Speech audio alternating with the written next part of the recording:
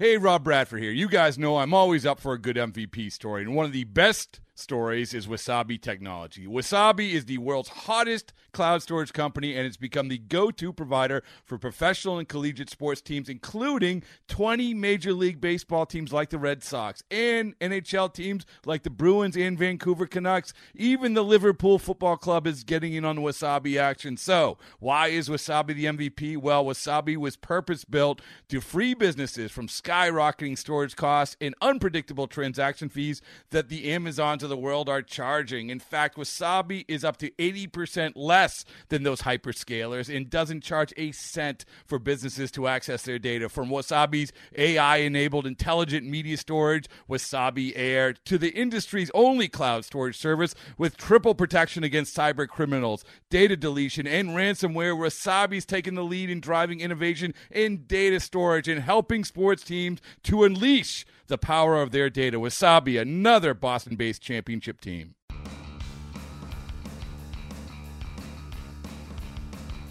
You're listening to MLB.com Extras, brought to you by MLB.tv. It's baseball everywhere. This is Anthony DeComa with MLB.com, here with Mets pitcher Noah Syndergaard. And Noah, you're here in camp this year. A year ago at this time, you weren't sure what was going to happen, whether you were going to make the team. You were fighting for that. Probably needed to start off in the minors, and you did, and you made some adjustments and ultimately made it up. How is this different this year, coming into camp and knowing you're a part of this now, you're a big part of this, versus where you were a year ago at this time? Well, right off the bat, I mean, the first thing I can notice the difference between this year and last year. I mean, last year really didn't have anything to do with it, but us going to the World Series this year, I mean, the first thing you'll notice when you step in our clubhouse as position players start to trickle in is the huge amount of energy that we have going on already, and it's only 5 days into camp. And not only do you see it from us, you see it from our fans too. You step outside and we have hundreds of people already lined up along the fence just to watch us get ready and prepare for the season, so that's something really cool. As far as individually, last year coming into spring training, I didn't really know what my future held. This year I have a pretty good idea that I'll be breaking with the team and in that rotation along with Harvey, DeGrom, Matz, and Colon and Wheeler coming on here in July. That's about it. Yeah, well, you went through your struggles early on, both in the minors and then after you made it to the majors. What was sort of that turning point for you where you realized that, hey, I belong here at the big league level, I can succeed here? I feel like last year there was a game in mind, and the results weren't the best, but I felt probably the most comfortable I've ever felt on the mound. I think it was the game in Philadelphia late in the season. I think I threw like 5 innings, maybe. I think I still had 10 strikeouts, but I gave up like 2 home runs or something like that. But everything felt like everything was starting to click. Everything was spot on. I had the most confidence in my changeup and my breaking pitches that game, which helped a lot. I think that's when I finally started to hit my stride and started to become consistent. I think that's the ultimate goal when you're in the big leagues is to be consistent. And I feel like that's what people have most trouble transitioning from the minor leagues to the big leagues, is being consistent. Earlier in the season, I had my struggles on the road, which was just no reason for it, just so happened to be a coincidence, I guess. But I hit my stride halfway during the season after that Philadelphia start, and being able to work with Dan has just been a true joy, because I think he's the most knowledgeable pitching coach around, and he makes it easy to learn and to pick up on things that he's teaching you, just because he's got a great personality. He's a lot of fun. He makes coming to the ballpark fun, and he makes learning and becoming a better pitcher fun. So then you make it to the playoffs, and I'll ask you about the World Series eventually, but I want to ask you first about the Dodgers series, because you came in relief there, and you were throwing 101 on the stadium gun, and people were oohing and aahing, and it was really electric, and you guys obviously wind up winning that pretty critical, pretty dramatic 5th game. What was that whole experience like for you? A, never having pitched in the playoffs before, obviously, but B, coming in there and doing what you did in a role that you're not used to? It was nerve-wracking. I'm not going to lie. If anybody tells you that they weren't nervous, they're lying, because I was very unfamiliar with both of those scenarios, both pitching in the playoffs. Game 5 in a one-run game. Somebody, normally for a rookie, I think that would be kind of crazy to even comprehend, but I just kind of didn't pay no attention to my age or my experience at that point. I just focused on that it's still the same game. It's something I've been doing since I could pick up a baseball. Just a little bit different circumstance, a little louder, and a lot more on the line. And you've since then you've talked about, especially coming in this spring, about wanting to play the role of the intimidator, or realizing that you can play that role. And we saw that during your World Series start. You said you had, in your press conference before, you said you had some tricks up your sleeve, I believe were your words, for Alcides Escobar, and you wind up buzzing him a little bit with the first pitch. What brought that about? How much of that is confidence that you have now, and just that role that you're able to play? I mean, talk about that night, in the World Series, and what it's meant for you in your development. And I feel like that kind of persona has been kind of built up outside of what I've been doing, just because, I mean, if you know me personally, it's not like I'm this type of badass that's just going to have a chip on its shoulder at all times when I'm in the clubhouse. If anybody that knows me, that's the complete opposite. But once I'm on the field, I use my size and the power that I have and my advantage, and that's something that I do. I think it's being able to throw inside, being able to intimidate hitters is part of the game. It's any kind of competitive edge you see throughout sports.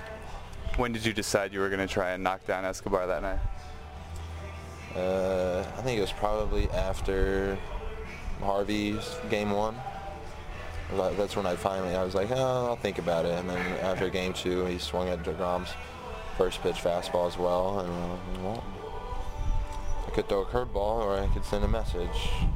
And I took the other road. So you've lived in Texas your whole life. Correct. You spent this winter in New York, or a large part of this winter. 3-4 weeks in New York. Why was that important to you? I mean, we saw also your Instagram going around to sports games and everything. Why did you want to do that?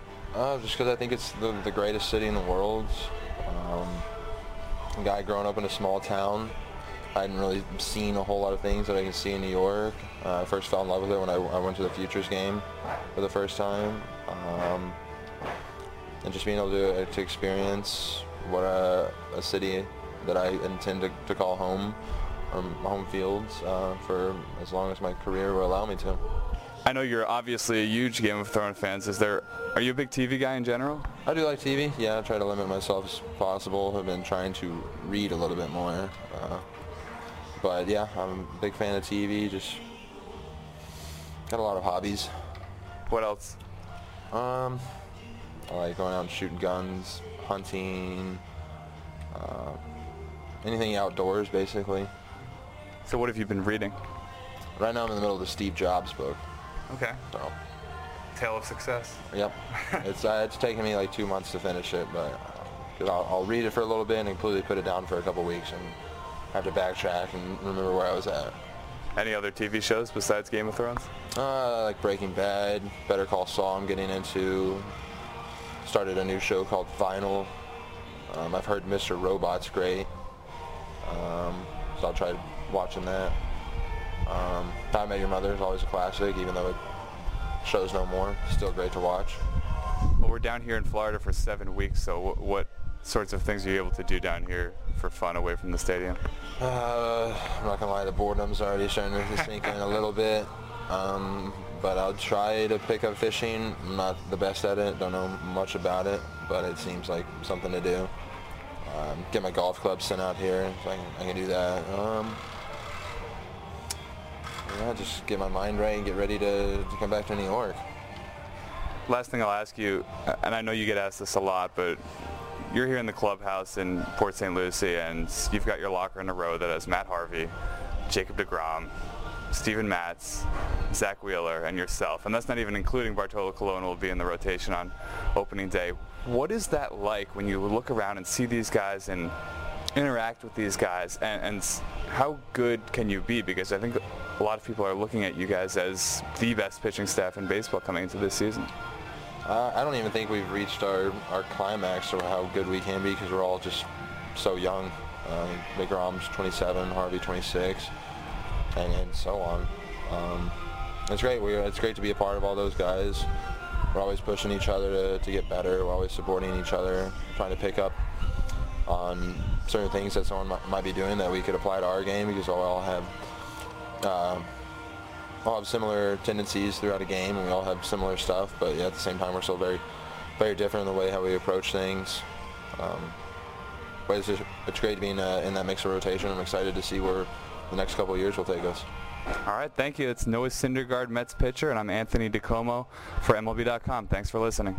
MLB.tv Premium, the #1 live streaming sports service, is celebrating 13 years. Watch every out-of-market regular season game live or on demand in true HD. Real-time highlights, live look-ins, pitch tracking widget, and more. MLB.tv Premium includes a free At-Bat 15 subscription. Watch live baseball on over 400 mobile and connected devices. Watch at home, in the office, or on the go every night on every device. Blackout and other restrictions apply. Visit MLB.tv for details. Okay, picture this. It's Friday afternoon when a thought hits you. I can waste another weekend doing the same old whatever, or I can conquer it. I can hop into my all-new Hyundai Santa Fe and hit the road. Any road. The steeper the better. Because my all-new Santa Fe is available with H-Track all-wheel drive, so I can hit the trail without a worry in the world. Heck, with 3 rows and best-in-class rear cargo space, I can pack the whole family in with all our gear. We've got available dual wireless charging for our phones, so we'll never lose touch with civilization, and we won't lose touch with the primordial power of Mother Earth. So which is it? Waste the weekend or do something a little more epic? And conquer it in the all-new Hyundai Santa Fe. Visit HyundaiUSA.com or call 562-314-4603 for more details. Hyundai, there's joy in every journey.